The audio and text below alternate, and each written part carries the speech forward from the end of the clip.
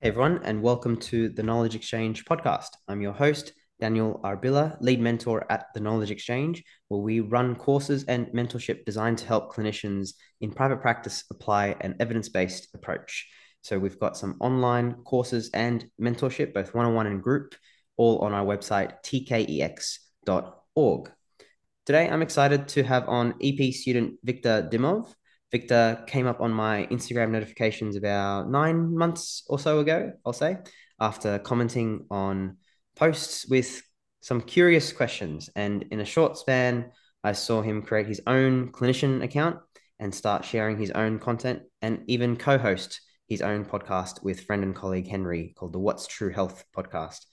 So, what drew me to connect with Victor was his genuine curiosity and drive to learn, the role modeling of critical thinking skills at only 18 and 19 now, and his courage to share and be so actively involved in the online space as a student, um, where as a student myself, I was way too scared to even start posting or sharing content. So it's inspiring to see, and I'm really looking forward to hearing some of his experiences and his journey so far, how he's learned both within and outside of uni, how he filters the overwhelming amount of info on social media, and some of his top takeaways from our Decoding Science and Research online course.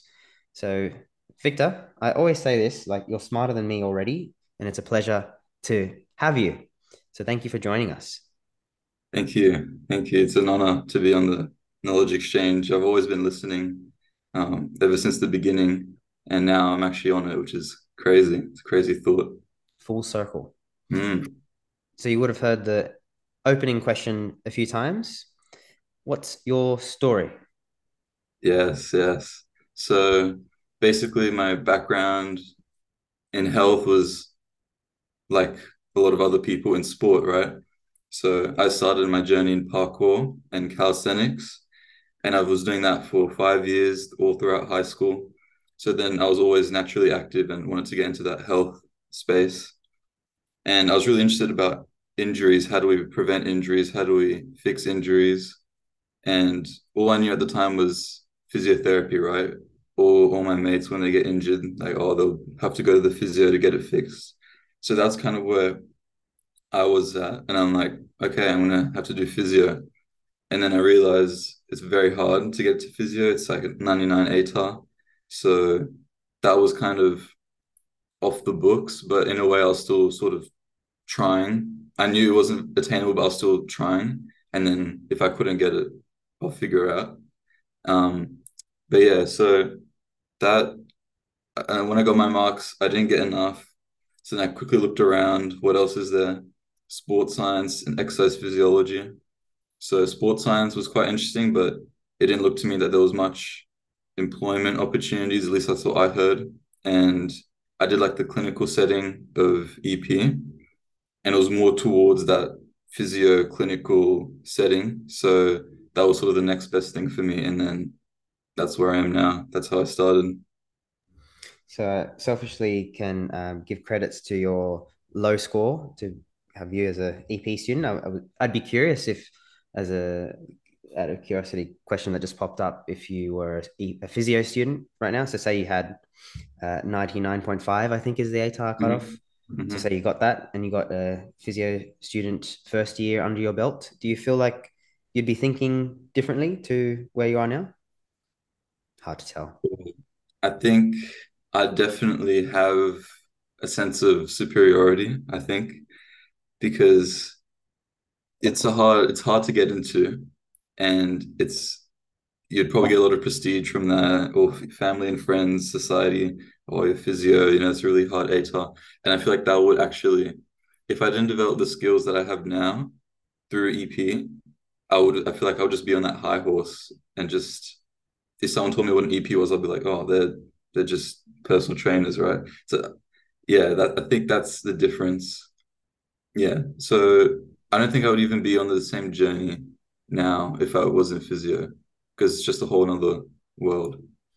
Yeah, and I mean, no judgments at all. It's rightfully so. It's a bloody hard to get a 99.5 ATAR. I'd probably have a bit of an ego myself just to kind of Mm, be proud of achieving that. But it's fascinating also seeing now the double degree EP and physio being more popular. So it'll be fascinating to watch the transition or changes over the next few years. We've been talking about on this podcast, and there's plenty of others, merging of the professions in like some kind of musculoskeletal pain therapist role. So it'll be interesting to see. But you've worked on a lot of skills over this year, and I would say, based on all the content and based on our discussions, a lot that you've made the effort to learn outside of uni, um, including taking an online course. So the decoding science and research course, if we start there, and I know that you already had a bit of an introduction into some of these concepts. So I'm genuinely curious myself, what was new for you with the course, and what were your top three take homes? mm. So my top three, the first one would be that research can actually be misleading. That was something that I was like, frick. Um, how how can we have all these papers and systematic reviews and they're not even reliable, right? Because I thought that as soon as you go on Google Scholar, have a look and find a paper, I understand that the methods might not be there, but at least they should be transparent in how they're saying their claims and what they're extrapolating from the study. So, for example, the other day I was looking at icing, just searching to expand my knowledge, and I saw one article where if you read the abstract, you would have assumed one thing, but if you actually looked through the article and saw the results, or they said that there was like a meaningful change, right? But the change was like very small, right? So if I just read the abstract and I left it at that, I wouldn't get the full picture. So that tendency for papers to sort of exaggerate their claims to make it more appealing, I get where it's coming from, but it's not scientific at all. So that really surprised me, even though I did have a bit of experience with reading papers. Another thing was the logic part of the course, where we went into what are good explanations, bad explanations, fallacies, and stuff like that, and really taking apart the premise, like the argument, the premises, and the conclusions that we draw from that. That to me was really helpful because not only does it apply to decoding research, but also decoding information in general. If someone has a claim, you can then pick that apart and then see if they're valid and sound arguments. And now I've noticed that I've been able to do that myself, especially on social media, which we'll get to. But yeah, that was really.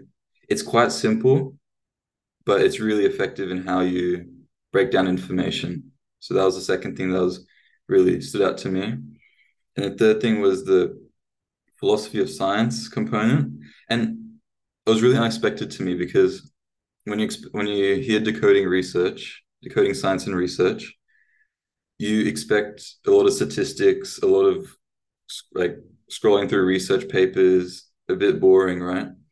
But actually, the approach that you guys took with it was really interesting and made it more engaging with the casual chats that you had and the sort of establishing scientific thinking as opposed to just scrolling through papers, right? Because without having that foundation in scientific thinking, you won't be able to scroll those papers meaningfully.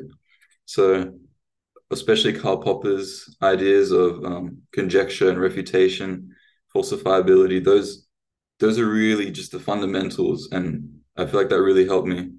Now, when I'm reading research, I've got way more confidence in extrapolating data and making conclusions. So those will be the three things for me. Yeah, the critical appraisal of research. I think we put research like on a high horse and forget that there's limitations and there can be publication bias and like p hacking is possible, and so knowing that that exists can help us have a bit more skepticism when reading and digesting evidence, especially just reading the abstract and looking at logic, how it can help not only reading research but also what we see on social media, on podcasts like this, so we can see, oh, what's the actual claim. Is is it a good argument or is it a bad argument? And just separating the argument from the person, like picking the argument and the claim apart. I think that's a skill that is relevant in so many different contexts, in particular with conversations or with the education and the knowledge that we see and come across. And then the philosophy of science is like the underlying base that you mentioned. Sounds like it made it more efficient for you Mm. to read research, because I can imagine if you're diving into a topic, you feel like you might need a PhD just to understand one component of it. So I think the philosophy of science can help understand the base underneath the research. So you're like, okay, this is what kind of the purpose of science is, towards being less wrong, towards falsifying the claim rather than trying to confirmation bias your way in. What would you say for those who are like new to these kind of terms and buzzwords? What would be the practical benefit for them, in particular with the logic and philosophy of science? What would they kind of find useful and practical, you feel? I think it may seem hard at first to learn those concepts. So definitely, like you could do YouTube, you could do Wikipedia and like proper searching, but I feel like the course that you guys offer is just it condenses everything really well, and you might as well do the course, and because you're going to get so much more benefit out of it, in my opinion, than maybe going through less relevant results just on your own. But you can do it on your own. But the practical elements, it's endless because it just it's like putting on new glasses, right? You can sort of break down every single claim that you see and seeing how it fits into the scientific framework, you could say, right? And yeah, you realize that you can't trust a lot of resources that you thought you trusted. And when you're reading research, it's not, yeah, it just puts everything into perspective of how does this add to the scientific thinking, and what do they mean by this? What are they, how can they be more clear here? It's just, yeah, it's just breaking down each component, and you'll have more confidence in understanding what they're actually trying to say. Yeah, that we talk about reductionism being, it can be misconstrued as bad at all times, but it's helpful to reduce claims into its parts so we can figure it out. I think that it's common and normal, and I still feel quite lost with a lot of research and the way that it's communicated, and the kind of maybe the incongruence with, like you mentioned, the results and the abstract. So I think this framework helps us ask better questions to then properly understand and feel less lost, less kind of overwhelmed, and it's more clear as to what we can take from research and studies and the growing, building evidence base, and looking at the body of literature.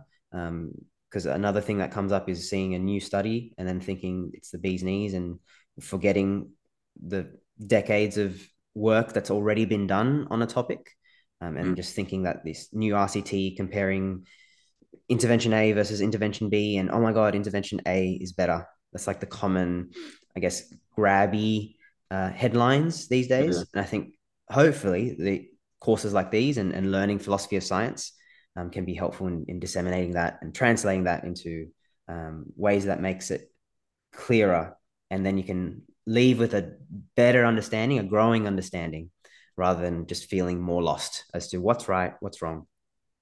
And one more thing, I did so in my first year of uni, we actually did sort of a evidence-based practice module sort of thing in one of the subjects, right?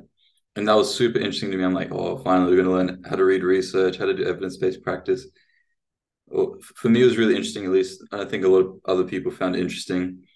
And what it was $1,000, mind you, right? Because uni is expensive.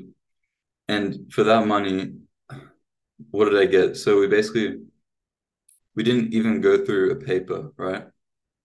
It was more like statistics, what's a p-value, what's an ANOVA, how do we make ANOVAs? One of the assignments was we had to use Excel to do ANOVAs. No one knew what they were doing. And yeah, it was really statistics based actually. And they they sort of mentioned something about a filter of how you're trying to get the totality of the research, how to search on Google Scholar. But there wasn't, yeah, that's the thing that's sort of missing, that foundation of logic before you even get to the research. You need to know what you're looking for, how it's going to make sense in the paper. And yeah, that I feel like that part was missing. People say research, and then well, that might mean research papers, but there's actually this whole other world of philosophy of science and logic where I feel like you might need to establish that first before you move on to reading research papers more effectively. Yep, you could otherwise make some of my mistakes that I still kind of have to catch myself with is using search terms and not knowing what I'm searching, or using search terms and having a already a lens of I know what I want to see, and so not knowing my bias, I'm looking for something particular about, say, acceptance and commitment therapy. So I'm going to look for confirmation bias that says that ACT is amazing and useful and effective. And already that clouds my judgment. And I think that so knowing logic, knowing the purpose of science can be a protective factor for that. So we can be like, okay, what are we searching for exactly? What do we expect to find? And how can we kind of test that theory? What would be effective ways of testing it, so then we can yeah, better understand the what we do come across on our search results. Definitely, I agree. Looking at now your practical experience and more so like shadowing, observing it, and also running a few sessions yourself, um, with your observing of two EPs so far from my memory, and also what you've seen across, I think you've come across a few others in other spaces, other contexts, and other clinicians, both maybe online as well as in person from your experiences. What would be your top three learnings from seeing other practitioners in action? Mm. So the first one is there's no right way to practice. So obviously, when you're starting out, you think that there's one way to practice, one solution for everything, and that's sort of it. You just follow, I guess, what the guidelines say, or whatever. But I realize that it's because you're dealing with humans, it's way more different than, for example, if you're building a bridge, right? If you're building a bridge, you need to do it properly. There's a certain way how to build a bridge, otherwise you risk collapsing the entire thing. But what I've realized is people practice with bad narratives, people practice unethically, and things like that, and they can still get results. So it just shows that there's not one way to practice, and there's a lot more to it than that. And yeah, as I said, you're dealing with people who have their own biases and feelings and a brain and a nervous system. So well, it makes practice it makes finding the best way to practice much more difficult. But now I'm at least open to the fact that there's not one way to practice and everyone's different and everyone can get results. It just depends on how helpful the narratives that you believe in and are telling the other person, how helpful they are in sort of, I guess, navigating the world of uncertainty and truth. So that was one thing that was really interesting. Another thing was I, I never realized the whole business side of EP and allied health. That was just completely over the radar.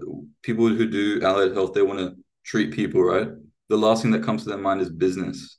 And now I realize, especially now I'm as a PT and I was applying for jobs and figuring out how that works.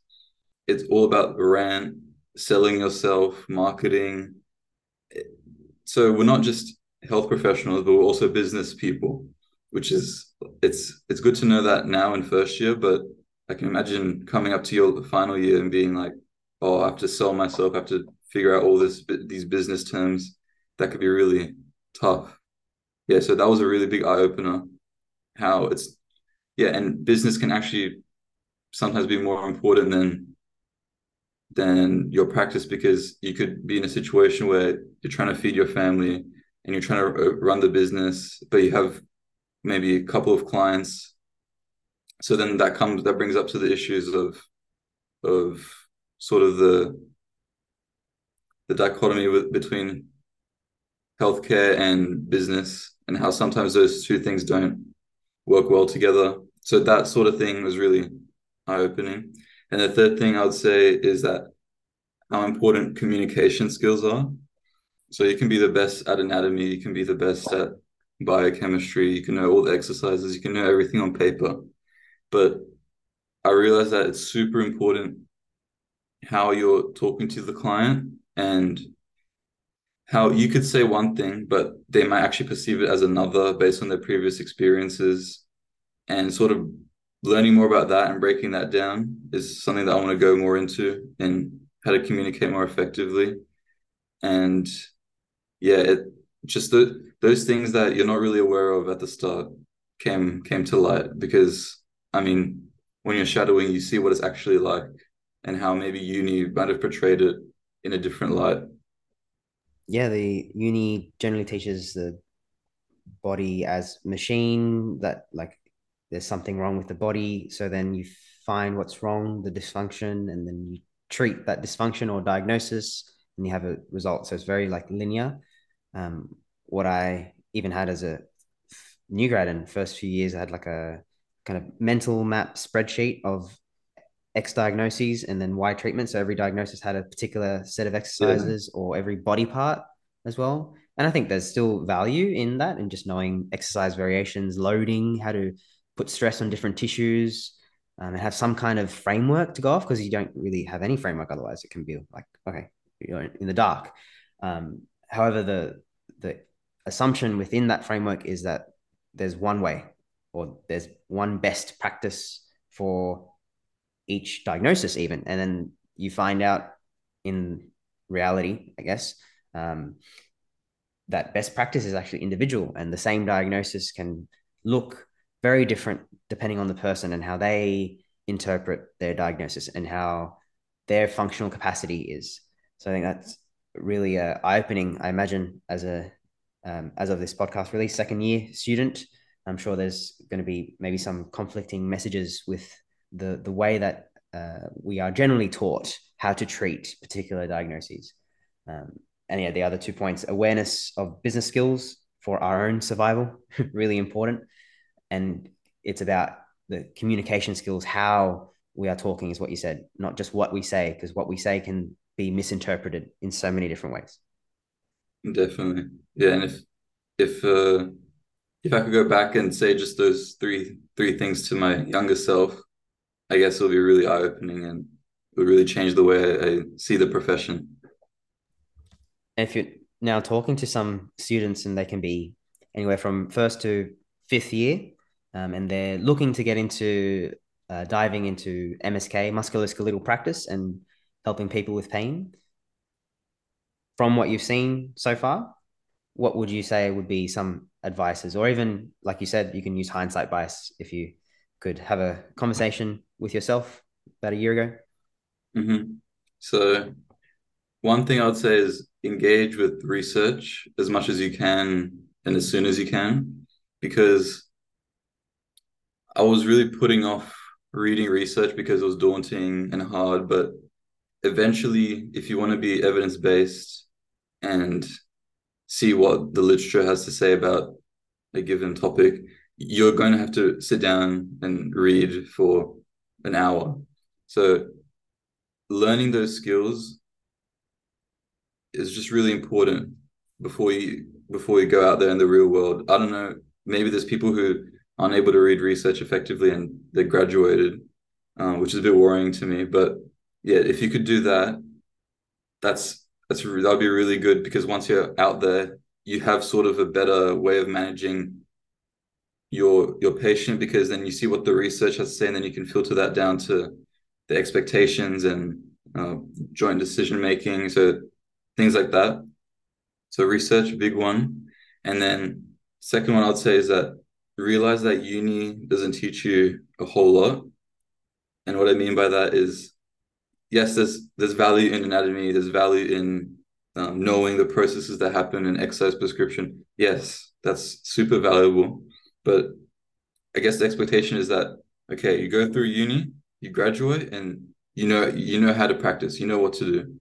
But that's not the reality. And I even talked to the head of EP, and she said that we only get train you up to where you won't be harming the client, right? So that's sort of the standard, I guess, it's just to be good enough. So that was another eye-opening thing, really, because I thought that you'd be able to excel after uni, but it's actually just sort of the bare minimum of the profession. So yeah, so given that's the case, go beyond uni. So talk to other clinicians, try and get some shadowing positions, or even yet even if you can't meet up with them, social media, big big sort of medium for communication and networking. So just those sort of things, getting something beyond uni because uni won't be enough is another thing that I would really emphasize. Yeah, so those would be the two things for me. Yeah, so looking at ways to start engaging with research, you don't have to wait until graduation. I think finding papers or topics that interest you and what's relevant to you, it's easier when it's actually interesting rather than boring. And if uh, you'd like more kind of help with that, I think some podcasts are also ways to disseminate, to hear some of the research disseminated. Nothing will compare the primary sources. It's just an easier way on travel time, and finding out ways to even discuss research. I think is also helpful with colleagues or with clinicians.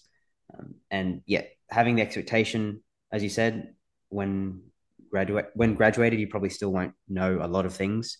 It's more about uni keeps us with the what we need in order to treat patients safely, and I think that's important to know. And then the rest is up to us. So yeah, maybe even if you're in first, second, third year, not even final year, if you're starting to engage in research and reliable sources, and social media is one of those mediums, you can get those bite-sized, digestible, simple bits of knowledge and education, and you can get introduced to some of these really complex topics over time. So then it can start to make sense for you. And segueing onto social media, what was your journey like? We'll start there. And then why did you get into social media in the first place as a Mm. kind of student looking at clinicians? So I think it really started when maybe halfway through the first semester, I'm like, okay, I'm just gonna follow a bunch of EP accounts because that's my job and I want to sort of be more in that space. So literally Instagram, exercise physiology, Arbilla exercise physiology came up and some other people, right? So just follow. And then now my feed was more full of exercise physiology stuff, physio stuff. And yeah, that was sort of the main goal with it, just to sort of be more aware of the space. And then what I sort of realized was that, yeah, these people are posting about how to practice, how to about these helpful narratives, what and sort of debunking myths that I thought were true, and sort of getting me to critically uh, think and reflect. And then, so yeah, that was sort of the reasoning behind it. And then why I wanted to make my own page was simply because I was really interested in research. Because yeah, I would really want to find out what's true, right? That's why we named our podcast "What's True Health Podcast" because I want to find out what is the most effective treatment, XYZ. I want to find out what the best way to practice. And yeah, doing so required me to read research. And as a first year student, first semester, I had no idea. So if you see a lot of my first posts, it's about sort of breaking down reading research. So things like what is a p-value, what are risk ratios, odds ratios. And why I did that was because I thought for two reasons. One, it will be helpful to other people who might not know. And also it was more about myself, and being able to put it in a digestible format means I've actually learned it. So there was those two things. So yeah, helping people and making sure I've learned it, because I can read and say, yeah, I've learned it, but to make a whole video explaining it to someone else, you know how they say that if you can teach a topic to someone else, you've already learned it. So that was the reason why I started. And then now it's more progressing into more of a sort of bridging the gap to the lay person and the research, trying to make that sort of gap. Yeah, so that's where I'm at now. That's why I started social media, and I highly recommend others doing it because you're combating the sea of misinformation. You'll learn a lot, and you'll make connections like I did with Dan, where you can really bounce ideas off each other and really learn more and accelerate your learning.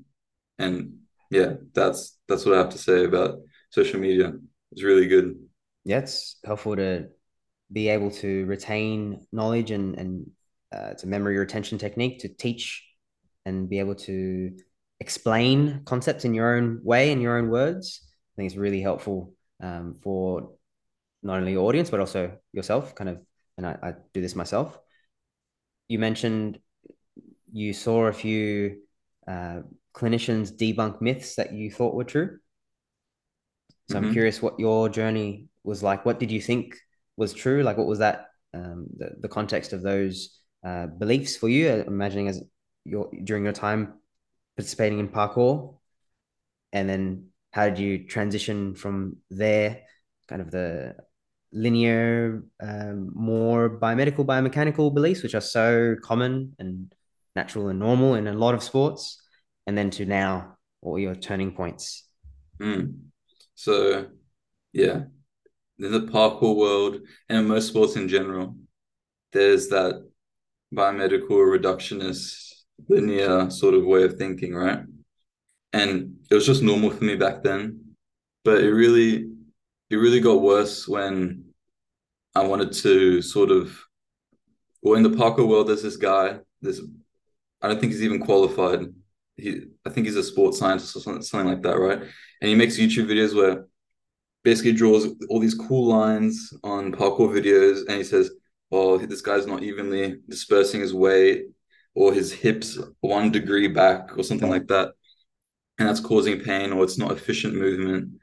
So things like that. And but he was really important in sort of motivating me into the health space because I'm like, oh, I want to do what this guy does. I wanted to be like biomechanics, biomechanist for a period of time, right? It was super interesting, like how you could draw those lines and come up with those conclusions. Yeah, but now I realize that it's not like that at all. But I guess it's unhelpful, but it's helpful because it sort of steered me in towards the health direction. But I guess yeah, the turning points for that were sort of stumbling across you and other people's pages and seeing that there's yeah, people were debunking these myths. I'm like, oh, like what's true? I don't know who to believe anymore. So it sort of made me question and yeah, not just dismissing other people's what they say because it doesn't align with your beliefs and really saying, oh, where could maybe this is wrong, maybe this is right. I have no idea. So yeah, that curiosity again. But yeah, the turning points for that was sort of yeah, developing that sort of philosopher mindset of questioning and what's true and acknowledging your biases. So I just wrote a few key points, like the turning points, right?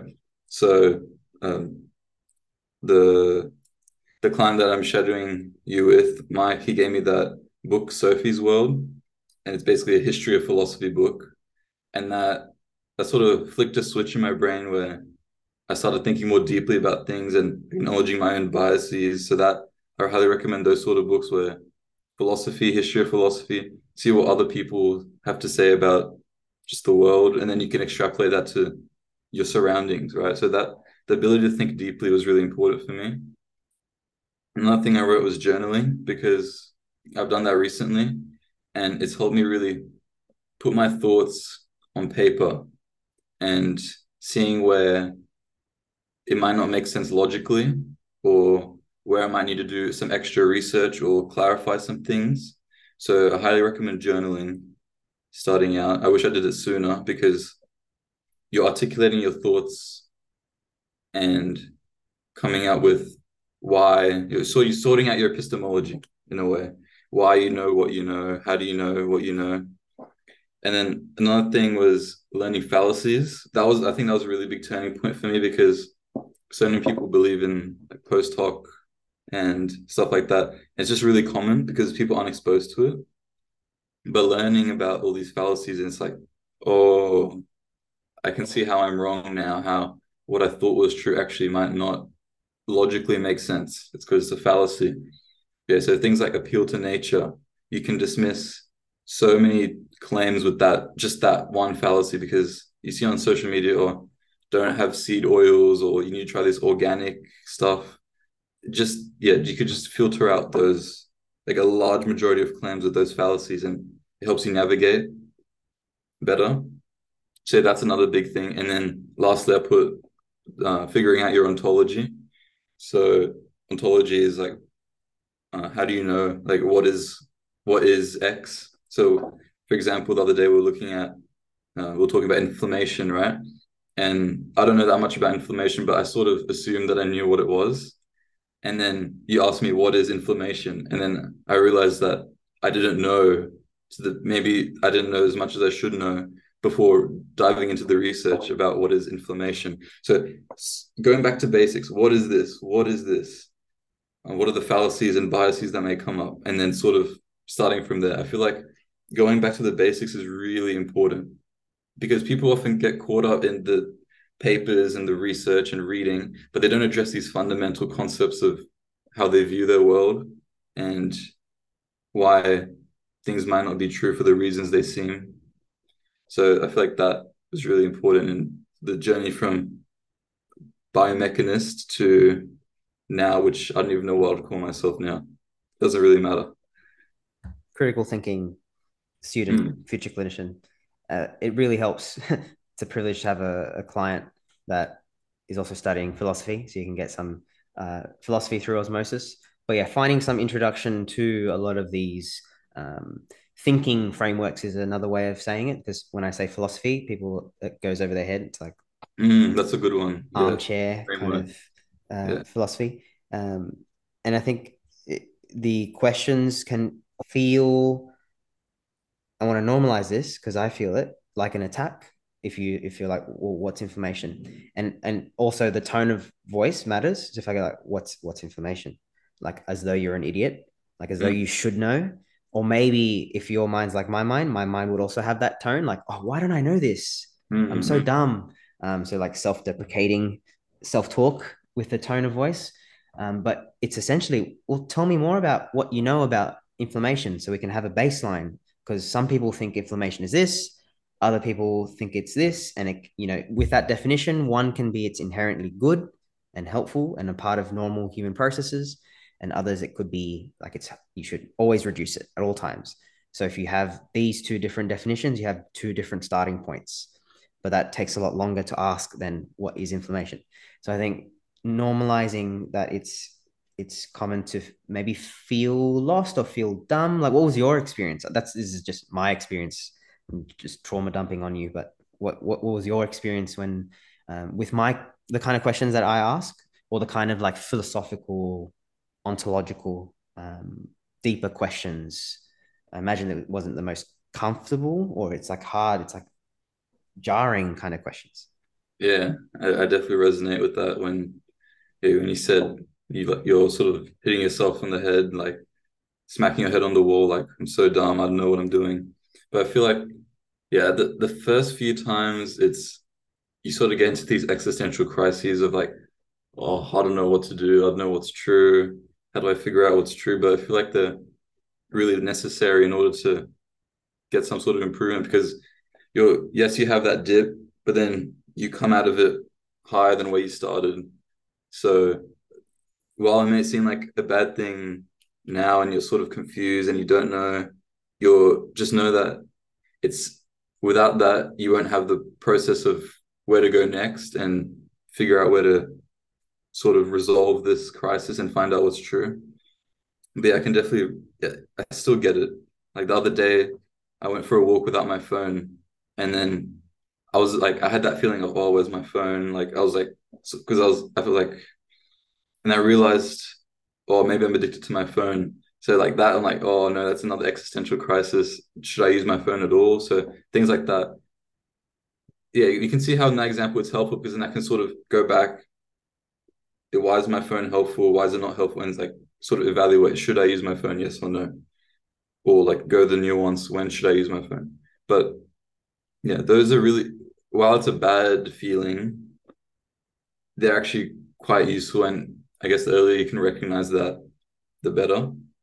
But yeah, it's definitely, it's not nice to question yourself and be like, what is this? And like it might seem super simple, but you're actually just going back to basics. Whereas other people you might know all the way up that tower, but you're still on the ground. So yeah, I feel like it's going to be hard. It still is hard for me, but sort of acknowledging that it's a process and it's a step in the right direction is sort of the first step of making the most out of that situation. Yeah, it can feel very counterproductive almost to unpack and go deeper on certain concepts. I think that unpacking and going deeper will happen regardless because there'll be a roadblock eventually in this journey. I'm just thinking with clinicians, with even researchers, that there needs to be a base underneath the kind of initial questions. And so having some kind of exposure to this in graded ways, maybe not like, who are you and what are you doing and what is the meaning of life? That's a bit hard, but know that, okay, what do I think is valid? What do I think is true? How do I know that this is true? And then just having that reflective chat, it's like it's an exercise, just like any physical exercise. And once you kind of master that exercise, like say it's doing squats for the first time with a barbell on your back. Initially, it feels really unstable. It's like you're gonna fall. It can be scary. There's a lot of like feelings of anxiety as to what's going to happen. I don't know if I'm going to fall. I don't know where the ground is. So it's very new and foreign. And then as you keep practicing, you get better at the squats. So in a similar way, maybe starting with some kind of reflective practice of what do you mean? What do you mean by this term? Or what's the definition? And so that builds up your thinking strength to then be able to put more load on this metaphorical bar and then ask deeper questions as to what are you looking for? And how do you know that this piece of research or this claim is true? What is this claim? And then I think it's helpful to have this process guided and have some reliable kind of teaching or reliable sources, so you're not going in blind. I'd say that's probably something that's missing. That I even have people to bounce ideas off, and it's helpful to have other perspectives to listen to where you're at. Journaling is another great way, as you mentioned. And so learning that this process is what we all go through. Um, and it's part of the process of growth. And growth is uncomfortable. Growth sucks. It's hard. Just like 100 kilo squats is not pleasant for many people. Maybe some genetic natural freaks out there. Maybe I'll say 200 kilo squats for them. But yeah, normalizing that this is in a similar way to exercise, I'd say, as a helpful analogy for those Mhm. starting out. You wouldn't load 100 kilos on a bar for a beginner. So you wouldn't go to what's the meaning of life philosophy question as your first kind of question. Yeah, it's so true with the barbell analogy because yeah, when you start off, it's like, oh, philosophy, I need to think, and then your brain hurts. You get that feeling of your brain hurting. I've used all my mental capacity, but then the next day you get slightly better, and then you get to the point where like I can just think all day, and yeah, it's a weird progressive overload for the brain. But yeah, it's a really good point that yeah, we might have missed about having people to bounce ideas off of because going back to when I started reading research, I was just reading and I had no clue what to do. And if I came across a word I didn't know, I just I used Google, and if Google didn't work, I used ChatGPT. So not the most reliable, but it's still okay. But now that I have you and Andrew and Emily to sort of bounce ideas off of, and people who actually are in the research space, they know what these words mean, they know how to decipher them and sort of convey them in a way which makes sense. it just makes the whole process a lot easier. So definitely find people who are in the space that you want to improve in and learn from them, bounce ideas off of them. And yeah, that's another point that we might have missed. So I'm happy we sort of clarified that now. Yeah, and Andrew Natoli and Emily Walker research to practice podcast for the listeners. Highly recommend that one. Yeah. But yeah, having people who you feel safe enough to ask questions with, and the one last thing on this point, I could go on a whole podcast on it, but I think to really hammer home that this idea that if you have experience, you know more and you're superior, or this idea that if you have a degree or 2 degrees or a master's degree or a PhD, you're just inherently smarter and better than other inferior, dumb students. I think that the kind of hierarchy kind of assumption that we have, it it's two things. The people at this metaphorical top, let's of this chain, they make mistakes and they have the same, they fall for the same cognitive biases and fallacies as people on this quote unquote lower end of this scale. So I think putting people on a pedestal, like putting me on a pedestal, for instance, would not be helpful for the people on this pedestal, nor the people at the bottom of this quote unquote Mm. pedestal. So I think the the idea of philosophy and questions and looking at the quality of the reasons and looking at the claims and the content and looking at the methods used to arrive at conclusions, like all these kind of questions, it's free flowing. It's along the whole kind of spectrum. You can ask this to children. There's ways to involve children in epistemology. Like, oh, where do you think your toy is? Where have you looked? Oh, that's interesting. Mm. So it's not there. Where else could it be? Like, you can still have these same questions just translated in their language. So I want to really put emphasis that there is no hierarchy. This is a social construct that we have with the way that academia is structured, the way that a lot of social systems are structured.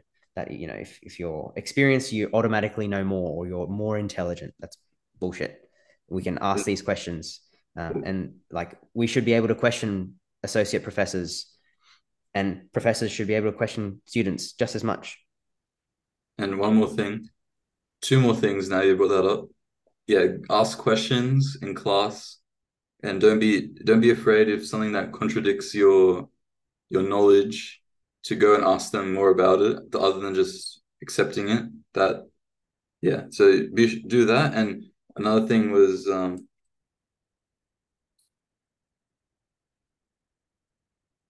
forgot what the other thing was. If That's it all comes right. later, that's all good. If it comes I later, think yeah. we're on this topic anyway, so it might Hmm. circle back. Just interrupt whenever. A few more on this topic of in relation to social media and some things maybe that you wouldn't recommend, some Hmm. mistakes or some ways of easily getting sidetracked. And I've made way too many. So it's so common to get like rage baited or to get really sucked into some kind of controversy because it's like emotionally it's capturing. That's the first thing that comes to my mind. What would you say you wouldn't recommend or some common mistakes within Hmm. social media? So I'd say don't, it's kind of what I just said, but the opposite. Don't accept things just as they are. So if you're in a lecture or if someone tells you, I don't know, X claim, and you're just like, oh, okay, they're a reliable source, right? Even if they are or aren't, that's irrelevant. And obviously, you need to have filters, but I find what I found in my personal experience is that without questioning and just accepting things, you're building I like to use this analogy, building a building from a shaky foundation, right? Unstable foundation. And then when you have that sort of assumption that this is true, you start building all this other knowledge based on that initial assumption. At one point, it's going to fall because you haven't addressed that instability at the base of the building. So there's no point of building all that knowledge if the underlying assumption isn't true or isn't well thought out. So, Thinking an example might be helpful. Just think of like the listeners to really hammer home this one, and we'll call it a house. Let's mhm. say icing and inflammation. Let's say the assumption. a lecturer or Daniel Arbilla Access Physiology says inflammation is bad and we need to reduce it. That's at the foundation. Mhm, So we mhm. already have that inherent bias. Could you have an example of what you were talking about with that shaky Yeah, yeah. foundation? So, okay, the shaky foundation would be inflammation is bad, right? You learn it in a lecture, whatever, social media, and then the next step from that would be like, okay, how do we minimize inflammation? Okay, we have to do icing or the what's it called? The There's RISA, there's ricer, yeah. NSAIDs. What's the Yep. C in ricer? The C is The compression. C. Compression, yeah. Or we compress or we ice. And then you sort of go down this trail of all these alternatives and applications and how to implement it into sports and whatever. And what's the most effective duration? What's the most effective modality? Should we do ice baths, whatever? So you see how you can just that building just starts turning into a skyscraper with all that knowledge, but you haven't addressed the is inflammation bad because you just blindly accepted it. And if you went back and actually said, wait, why is inflammation bad? Oh, because I don't know, it's causing I don't even know what the justification is for it, to be honest. But yeah, they say some reason, and then you could say, oh, that makes sense, or that doesn't make sense. What questions could I ask further to clarify my understanding? And then once that foundation gets resolved and you sort of know where you are and how to reason it, you can build that building back up. And what I've noticed is if you build that house on a bad foundation, it's going to come back to haunt you. It's just a question of when, right? So someone is eventually going to come to you with an opposing view, and then you can either just disregard them and say, "Oh, they don't know," right? Or you can actually say, "These are the reasons why I think this is how I've come to my own conclusion."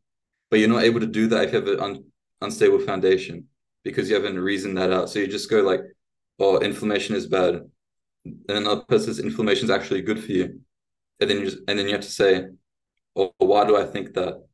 And you're like, oh, I don't know. This is what my friend told me or my lecturer told me. I actually don't know. Yeah. So it just all comes crumbling down. Yeah. So I think that's really useful for people listening to just understand that concept of epistemology and knowing how you know, and building your knowledge base of reliable and critically appraising the information that you encounter. Yeah. And if there was one like take home to grab would be the what question, like what is inflammation? Mm, And this mm, is common as well in another clinical example with pain. When clinicians say it works, and then you ask what do you mean? And I say it reduces pain. Then the question that's really annoying, and I make the mistake of asking maybe too soon on online spaces, like what's pain? mm, So what's your understanding of pain? Or what do you think pain is? Or what have you been taught about pain? And this is, and I think having a self-reflection of this is what I was taught about pain. Pain is bad. We should take it away. It's my role to reduce people's pain. People are paying me money as an EP, as a physio, as an osteo, as a chiro, as a clinician to help them reduce pain. And that's not necessarily wrong in itself, like a binary right, wrong, but there's more to unpack within that of looking at what's our definition, what's our understanding, what are we talking about with pain? And I think people can get confused if they don't ask that what question, the definition question. Um, Looking at how do you know who to follow on social media? mm-hmm. Where would you start? So this is something I really developed, and you notice patterns in the way that people post and these silos. So you sort of notice they have their own way of conveying information, and these are just some patterns that I've observed over the few months. So basically, this is what I call my red flags for social media. So if someone's speaking in absolutes, right? So someone says, do this exercise to solve back pain, right? And no elaboration, they don't allow nuance at all. It's just this will help.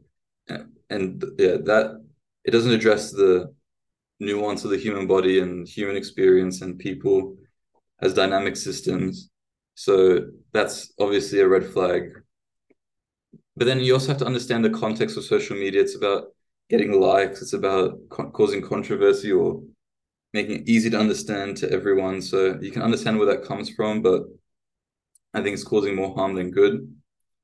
What else? So when I go through my filter and breaking down claims, right? So go through the video and then see and then follow their logic. Okay, I don't know, I did this test for their knee, and then okay, no, I'll do a squat university example. So I tested their internal rotation, and and therefore that caused their pain. So now we have to do these exercises to improve the internal rotation, and now it's all fixed. And you realize the logic, there's a logic gap missing there. And just by reflecting on the video, you can see where maybe the limitations of that video come into play. So that's another thing I would say. And then there's certain terms about like quick fixes, stability, tightness, and body as machine narratives that you can quickly see online. And once again, those are things that get the most likes, the most views, the most follows. So it's hard. And yeah, and anatomical explanations. So I don't know, your quad is too tight, causing your knee pain, and not realizing there's way more to it than just the anatomical perspective. So that's another red flag. And then quick fixes. So yeah, like do top three exercises for knee pain, top three exercises for this. Do this and it'll be gone, guaranteed, right? There's nothing else to it. Yeah, that's another red flag.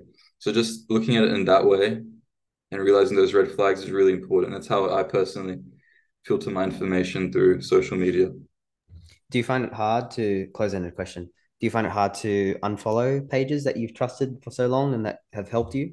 Because I think we develop a very normal human parasocial trust relationship with someone who has been providing some advice. So let's say the advice of the internal rotation of the knee was Mm. really helpful and we did a corrective exercise and it actually quote unquote fixed or helped worked for us.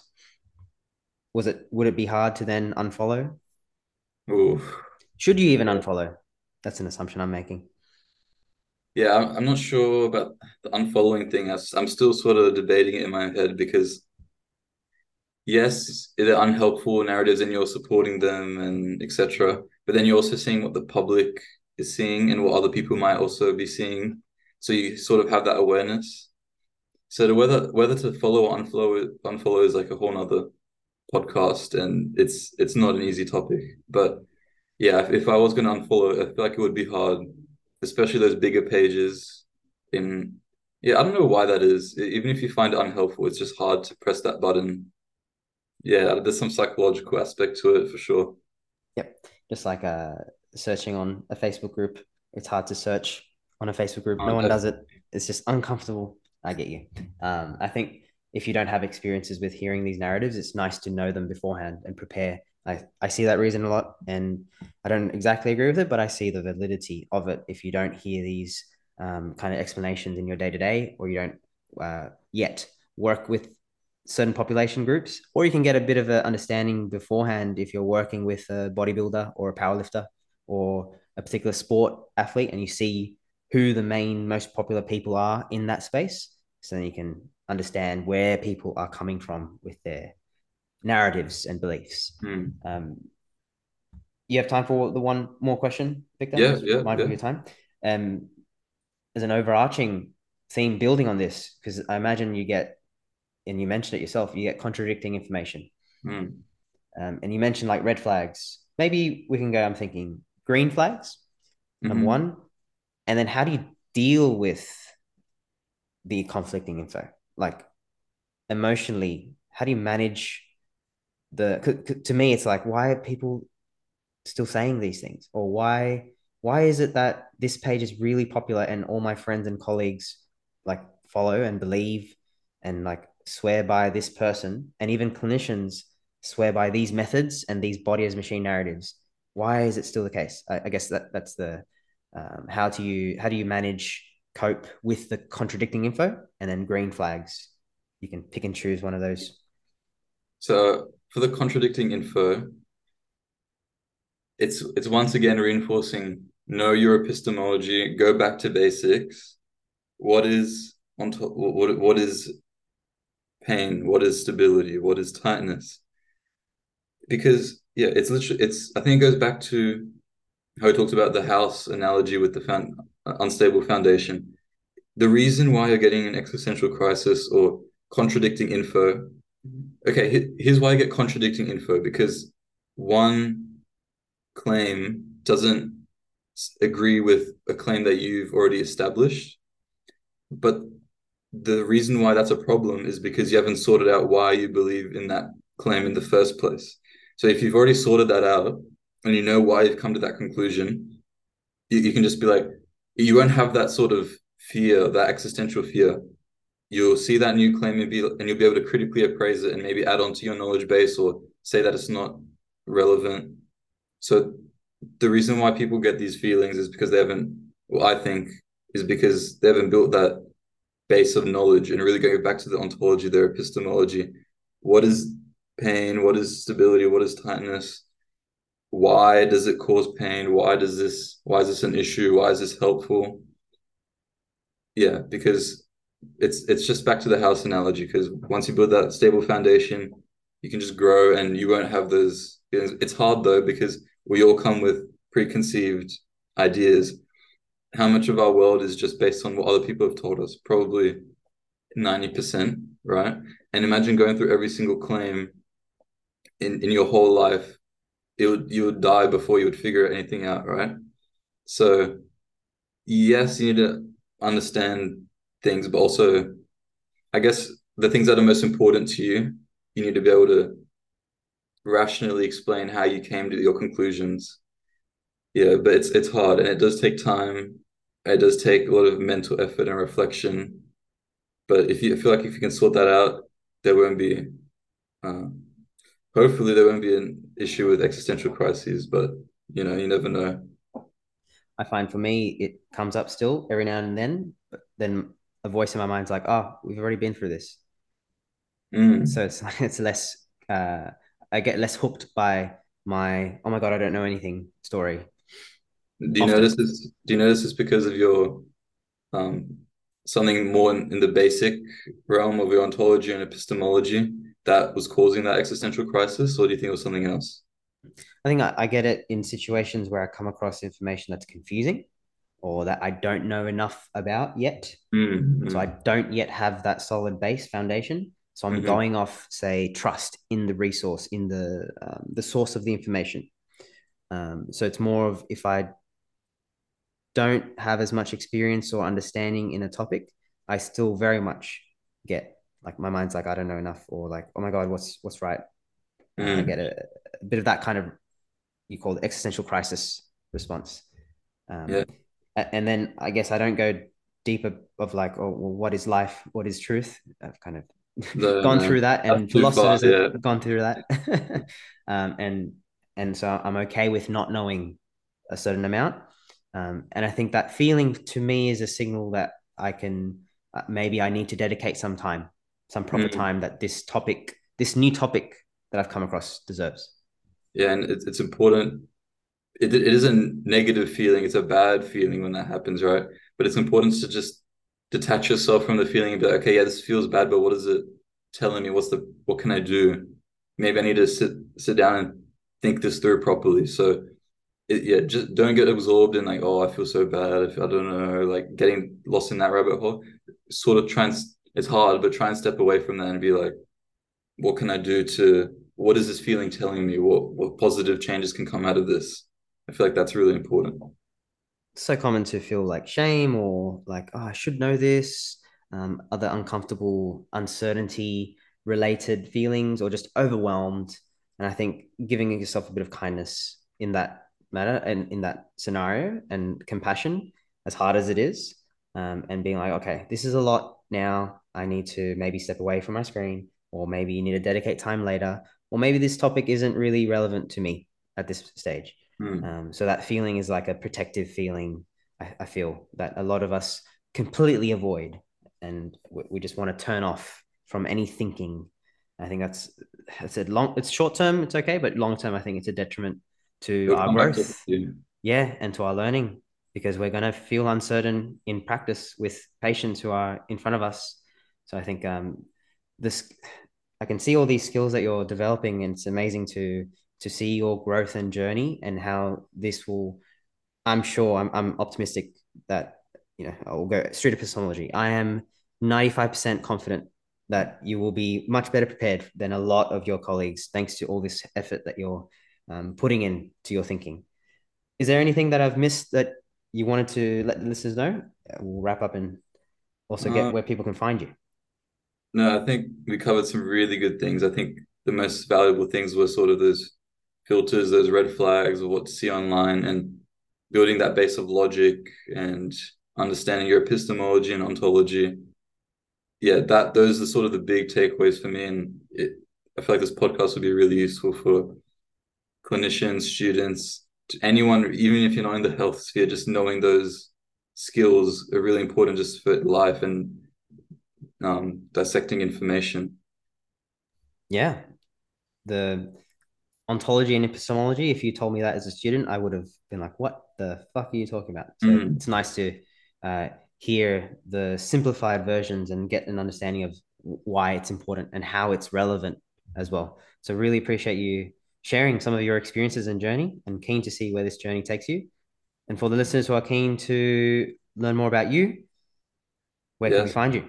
So Victor X Fizz on Instagram and the What's True Health podcast on all platforms. Just search it up, and yeah, that's where you'll find me. Amazing. Victor, thank you. Till the next one. Thank you.